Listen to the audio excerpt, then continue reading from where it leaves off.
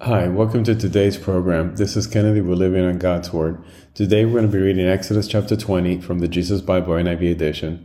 Review key takeaways and end our session with a prayer. The Ten Commandments.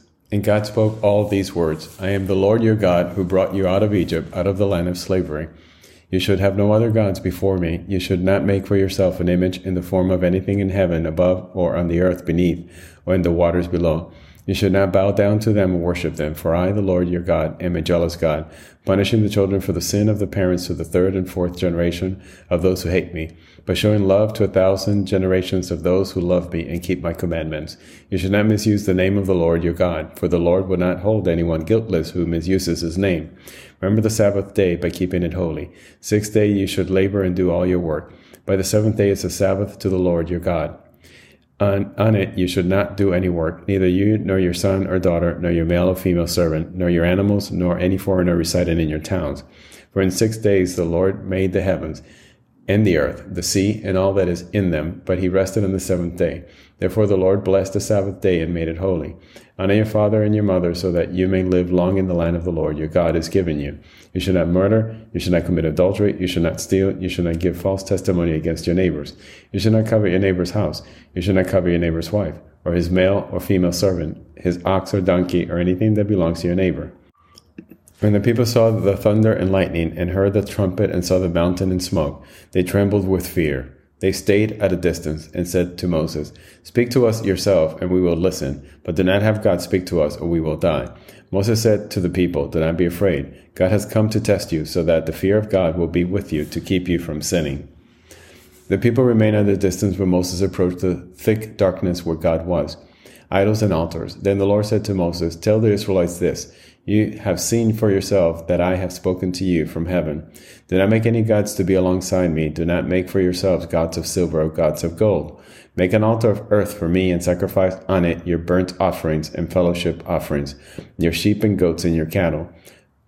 Wherever I cause my name to be honored, I will come to you and bless you.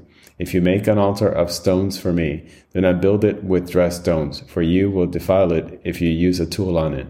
And do not go up to my altar on steps, or your private parts may be exposed. This is the end of Exodus chapter 20.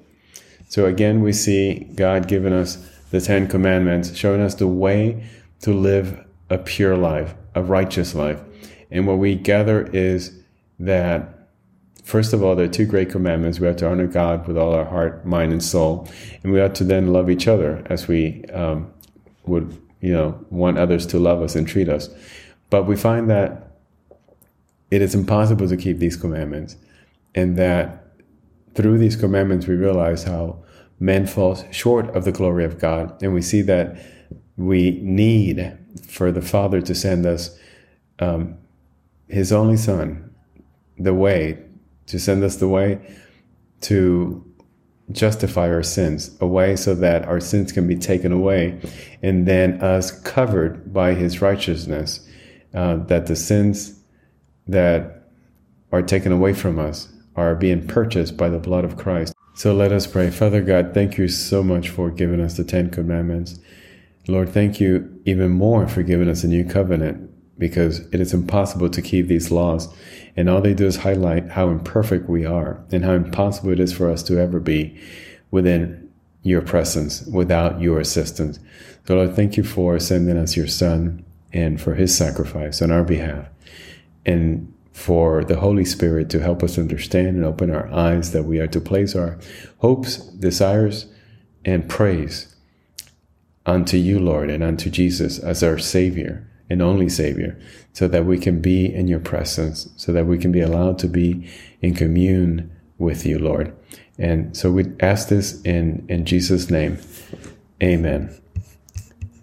This concludes today's reading and interpretation of Exodus chapter 20. We hope that you will join us again tomorrow. God bless you. This is Kennedy, your brother in Christ, always.